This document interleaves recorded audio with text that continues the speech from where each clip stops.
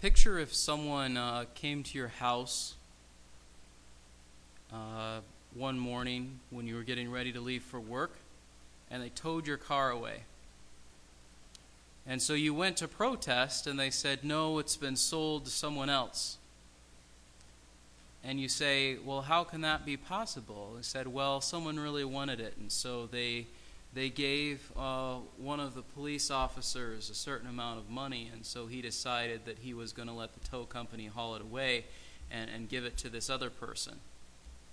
That's a fairly minor example, and we say, well, nothing like that would ever happen.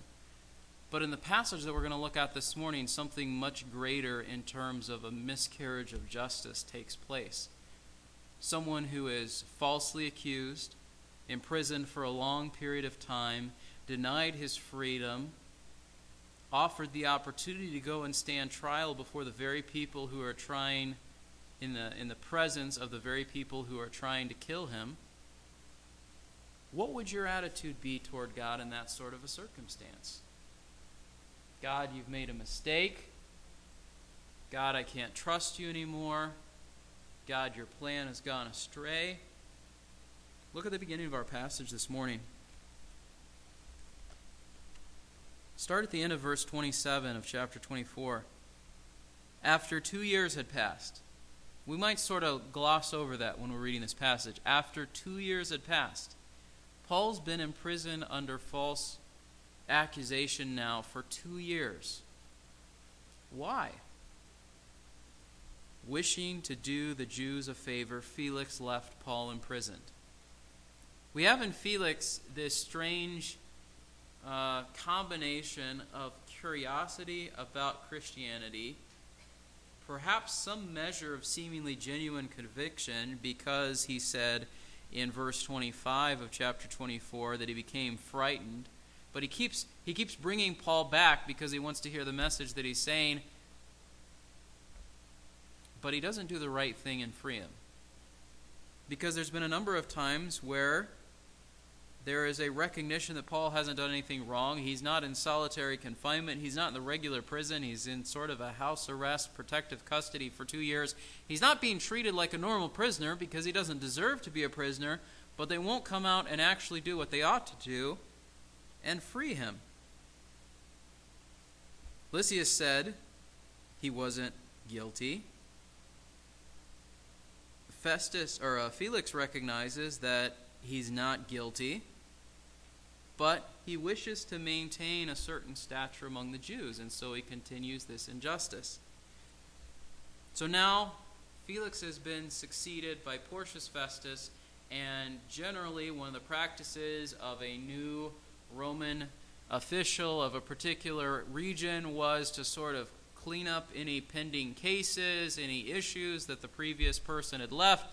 So now Paul's going to be freed, right? Let's look at the passage. 3 days later, Festus went up to Jerusalem from Caesarea, and the chief priests and the leading men brought charges against Paul. And they were urging him, requesting a concession against Paul, that he might have him brought to Jerusalem, at the same time setting an ambush to kill him on the way. Festus then answered that Paul was being kept in custody at Caesarea, and that he himself was about to leave shortly. Therefore he said, let the influential men among you go there with me, and if there is anything wrong about the man, let them prosecute him. So let's think about this. Paul's been in prison for 2 years. You would think that the vendetta might have been given up by this point, right? We're not going to be able to do what we want to do. They're doing the exact same thing that they had tried to do back in chapter 23, which was to plot to assassinate Paul. They still hated him that much. So they come to the Roman official and they say, you know what, it would be more appropriate for Paul to be tried in Jerusalem. You've seen this on maybe a legal show on TV. Let's move the accused to this place because then he can really get a fair trial. Was Paul going to get a fair trial in the place where people keep trying to kill him? No. Why did they want to move him? Ultimately, it wasn't even just so that they could have a higher likelihood of seeing him convicted. They were just going to get rid of him on the way. Festus, his response in verses 4 and 5 was a very political answer in that he did not grant their request, but he did grant them a hearing. You guys come, make your accusations against him again, and I'll listen to them. Again, there was no grounds for him to do this. He should have just let Paul go because his predecessor had no reason to leave Paul in prison that long, and yet he continues this charade in allowing the Jews to present their charges against Paul once again. Now, there's disagreement between different people who look at this passage about whether he was aware of the previous plot, and maybe that played a factor in him not sending Paul down to Jerusalem. But whether he did or not, there was no grounds for him to keep holding Paul. The accusations were being brought by people in a way that if he had reviewed the case at all, he would see had no basis. We're going to see that emphasized again here in chapter 25. But he allows this to continue. Verse 6. This is what we read together. He goes down to Caesarea, takes his seat on the tribunal, and ordered Paul to be brought. The Jews come down from Jerusalem, bringing many and serious charges against him, which they could not prove. Luke keeps highlighting this. Chapter 24, verse 13. Nor can they prove the charges. Or verse 18. There were some Jews from Asia who ought to have been present if they should have anything against me to make accusation. This was back in chapter 24. And it is clear that those charges still cannot be proved. There's no basis in this. Paul is unjustly imprisoned, falsely accused, innocent of the matters that he is being held for. Paul says in his own defense, very simply, verse 8, I've committed no offense against the law of the Jews or against the temple or against Caesar. He's responding to the accusations of the Jews, but he's also undermining their one reason that the Romans might have a basis for holding him is if he had spoken out against Caesar and was trying to stir up a riot or something like that. And so he's saying to both groups who are present, I haven't done what you're saying, I haven't done what you would be concerned about. You shouldn't keep holding me.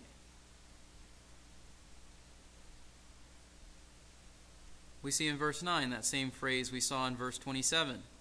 Wishing to do the Jews a favor. The corruption of the Roman officials in these passages is largely not due to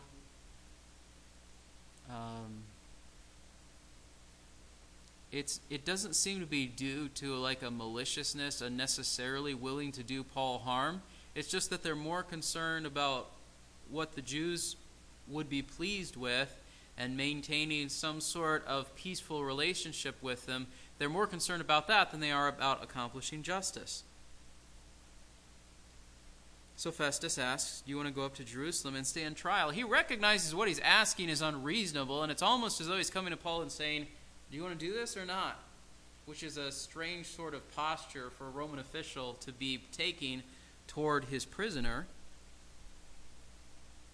And Paul just finally comes out and says bluntly, not, I think, disrespectfully, not necessarily out of frustration, but simply because he recognizes if I go to Jerusalem, I am going to die unless God miraculously intervenes. So Paul says, essentially, do your job. I'm in the place where I ought to be tried. I'm a Roman citizen. The Jews have no basis of accusing me. They have no power to free me or to keep me held here. That's up to you. Man up, do your job, decide the case one way or the other. If I've done wrong and deserve to die, I don't refuse to do it. But clearly that's not the case. And essentially because he had no other recourse, Paul appeals to Caesar. Now some people say, well, Paul, if you had never gone down to Jerusalem, you wouldn't be in the point of having to appeal to Caesar. Or some people say, well, appealing to Caesar was a bad idea because the Roman emperor at this time was Nero. But Nero started out ruling the Roman Empire without all of the craziness and the bloodthirstiness that he showed later in his reigns. And so this was not an unreasonable thing for Paul to do. This was just simply his last court of appeal as a Roman citizen, and so he took that option. So Festus says, all right, you've appealed to Caesar you'll go. He's probably breathing a sigh of relief. I don't have to sort this out. It's out of my hands. I just have to keep him safe until he gets to Rome. King Agrippa and Bernice come down to Caesarea and pay their respects to Festus. Agrippa was the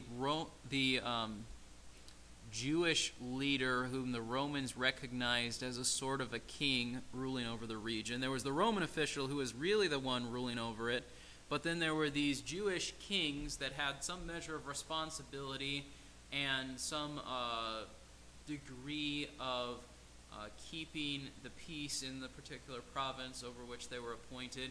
He didn't rule over as large of a territory as his, I believe, grandfather Herod Agrippa did, but he still had a fair amount of influence.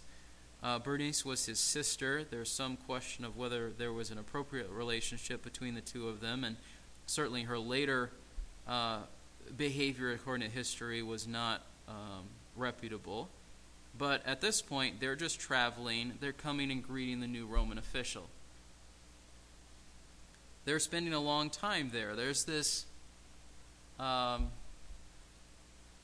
interesting dynamic between the Roman officials and the Jewish leaders, and just sort of behind their backs, the Jewish leaders hated the Roman officials, but face to face, they sort of had to, make a good impression and be friendly, and people like Agrippa, who were sort of bridging the gap, probably were closer to Rome than they were to their own people. And so Festus brings Paul's case before the king, not as though Agrippa had the authority to decide it, but maybe he thought, well, Agrippa has some Jewish background, maybe he can give me some advice about this case. So he lays out this whole thing. There's a man who was left as a prisoner by Felix. When I was at Jerusalem, the chief priests and elders brought charges asking for a sentence of condemnation. I answered, it's not the custom of the Romans to hand over any man before the accused meets his accusers face to face and has an opportunity to make his defense against the charges. So after they assembled here, I did not delay, but on the next day took my seat on the tribunal and ordered the man to be brought before me. When the accusers stood up, they brought charges against him, not of such crimes as I was expecting, but simply some points of disagreement with him about their own religion and about a dead man, Jesus, whom Paul asserted to be alive. Being at a loss how to investigate such matters, I asked whether he was willing to go to Jerusalem and there stand trial on these matters. But when Paul appealed to be held in custody for the emperor's decision, I ordered him to be kept in custody until I send him to Caesar. Then Agrippa said, I also would like to hear the man myself. Tomorrow, he said, you shall hear him. Festus has an interesting way of presenting the events that have just taken place, right? He's painting himself as the hero rather than as someone who doesn't want to do his job and is trying to avoid it at all costs. We've probably all experienced this. Your parents ask you to clean your room. So you walk in there and you look for whatever is immediately obvious and you throw it in the corner and you come out and say, my room is clean. You haven't really done your job. Or you come up with an excuse. You know what? I need to unload the dishwasher first, Mom.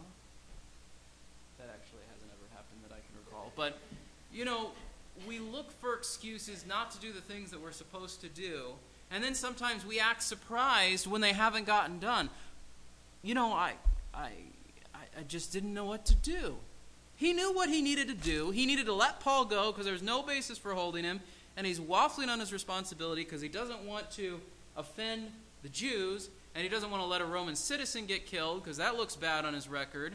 So what is he supposed to do? He just sort of goes back and forth. So let's ask this guy over here. Maybe he can give me a way out of this predicament that I've created for myself.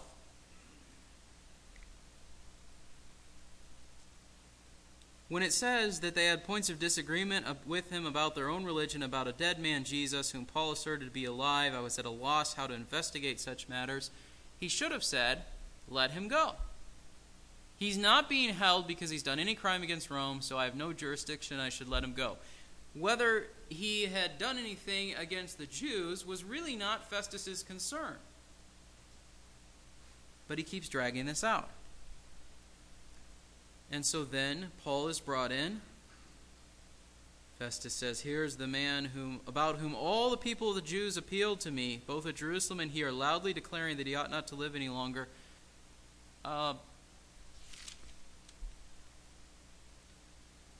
You wonder where he got that from. Because it's not in the first part of this chapter. Did he read some sort of account that Felix had left? Because that is what the Jews said about him, but that had happened 2 years prior. And he's also exaggerating a bit, whom all the people of the Jews appealed that he should not live any longer. There was a certain small, very vocal group of the Jewish leadership that wanted Paul dead. The rest of the people were merely following their example and joining in the riot that they stirred up. So again, this is not accurate either. In verse 25, when I found he committed nothing worthy of death, and since he himself appealed to the emperor, I decided to send him. Well, that was, again, the thing that he had to do. It's not like he had a choice in the matter. He's painting himself as being somewhat noble for having done this, but it was his job. He had to do this. And so then he says, well, but the reason I want you to hear him, Agrippa, which we'll look at next week, the reason I want you to hear him is so that I have something to write the emperor about the reason that I'm sending him to him, because he doesn't want to send people to the emperor on a frivolous charge. So let's have some good reason to send him to the emperor, and you can help me write up the charges in such a way that it will be found acceptable, so I don't lose my job right after I've just gotten it.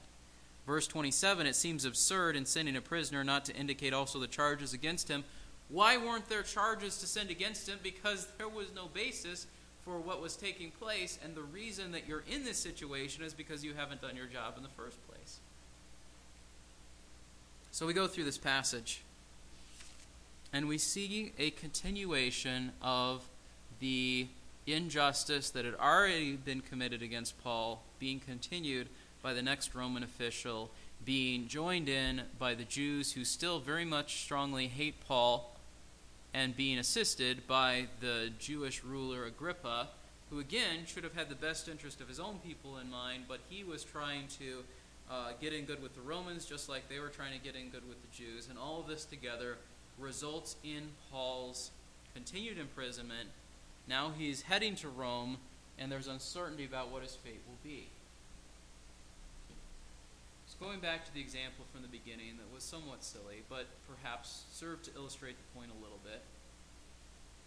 If someone came, took your stuff, said we got rid of it, and the reason was a bribe or something along those sorts of lines, you would be offended. You would be frustrated. You'd say, what's the point of this? And the question that you would have to ask yourself, and the question I think Paul had to ask himself is, can I still serve God in this situation? And what does that look like? And is God's purpose still being accomplished? And what does that look like? And the answer to the first question is, can you still serve God in a situation when injustice is committed against you? The answer is yes. Peter says that very clearly in his epistles. We see the example of it here in the way that Paul responds. We can serve God even when we are treated unjustly. In fact, we must continue to serve God even when we are treated unjustly, if we wish to follow in Christ's example and bear the testimony of the name that we profess. I don't know what injustice you may have faced throughout your life. I don't know what injustice you may yet face in your life. But when that point comes, or when it did come, looking back on it, anticipating it, is your response,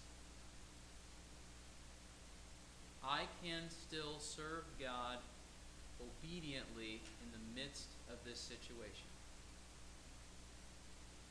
Because our natural tendency would be to say, this isn't fair, God didn't do right by me, and to complain, and to say, you know what, now I have an excuse to sin because I followed God faithfully, and now he didn't keep his end of the bargain, so I'm going to do whatever I want to do. These are the sorts of rationalizations that might go through our mind if we're in a situation like Paul. But if your faith fails in the moments when it feels that you have been treated unjustly by God or by someone else, is your faith real?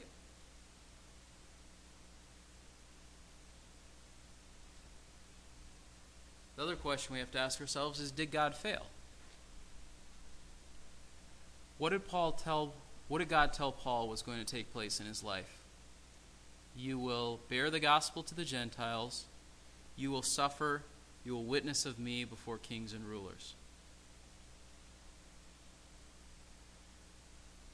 Kind of like in Acts 2, when the injustice of Pilate led to the crucifixion of Christ, Pilate could have stopped it. He's the one who ordered the soldiers to nail Christ to the cross, and so in that degree he held responsibility for what took place. He could have stopped it. Felix and Festus could have stopped what was happening to Paul. We have this amazing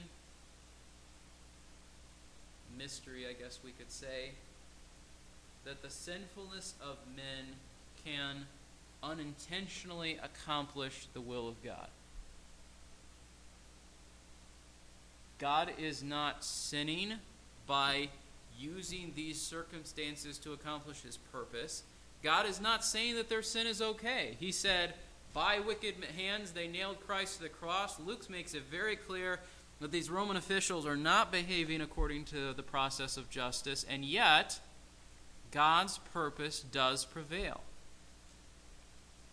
How do we know that? Because Paul's going to get on a boat to Rome, and he's going to get to the place where God intended him to go, and God is going to keep his promise to Paul.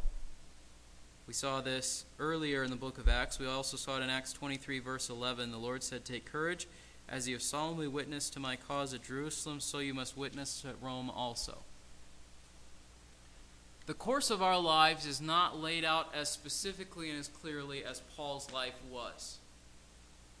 Paul's life was laid out as,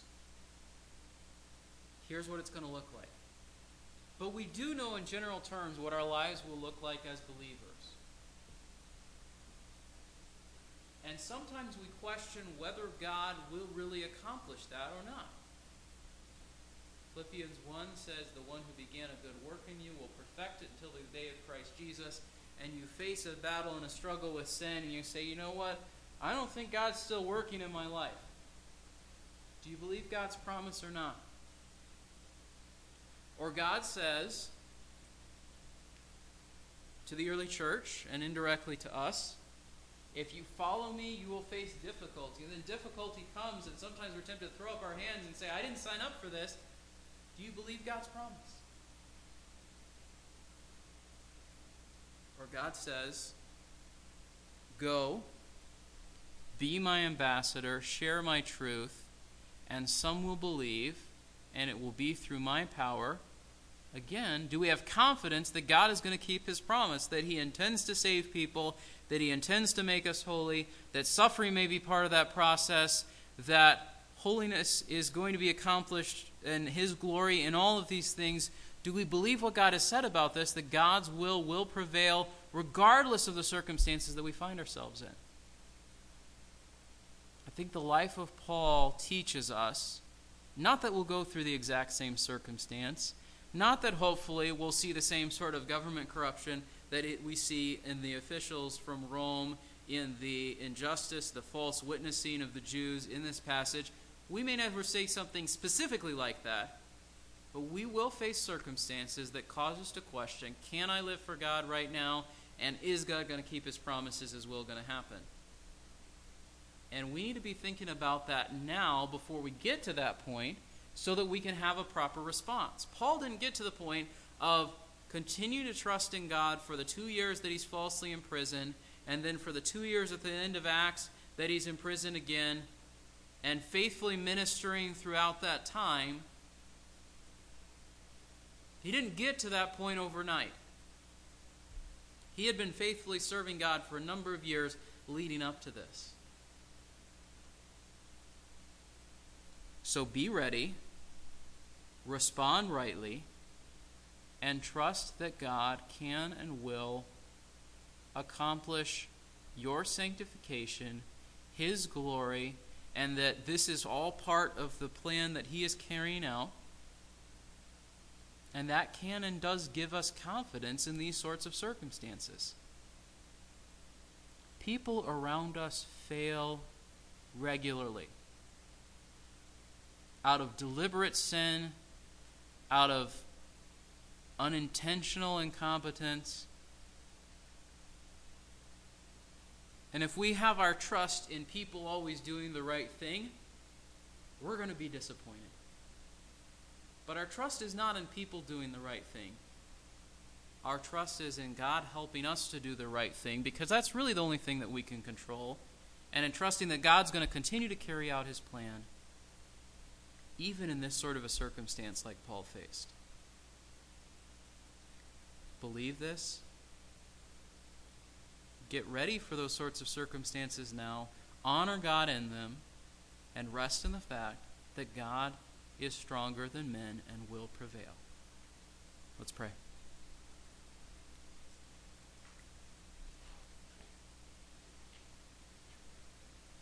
Lord, we want to be in control of our lives.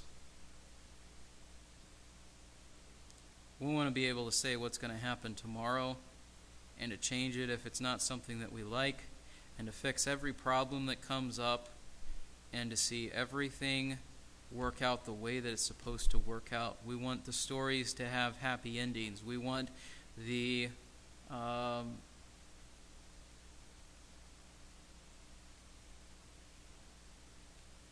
we want to be in charge. But we're not. But you are, so we have to ask ourselves, do I trust the God who is in charge even when I'm not? Or have I put all my hope and trust in the people around me, such that when I realize that they can't sort things out for me, they can't be the ones that help me out of this, that I'm not ready to turn to the one who actually can and will work things out according to his plan and purpose? We can do this with our view of fixing problems in our society through the political process. We can do this by expecting people to live up to our expectations in the context of the church. We can do this by thinking that it is the job of our husband, our wife, our kids, our whoever else is close and dear to us to make things the way that we want them to be. Lord, help us to see that that is not the way that you want us to live. Rather, to see that ultimately our confidence, our trust, our hope can only be in you.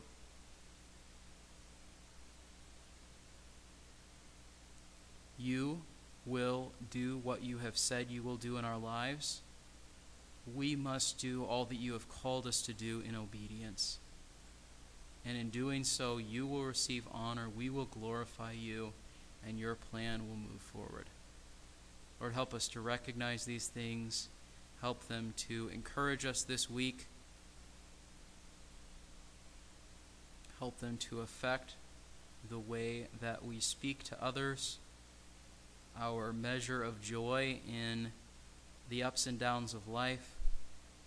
Lord, to recognize that you are God no matter what is going on around us. We pray these things in Christ's name. Amen.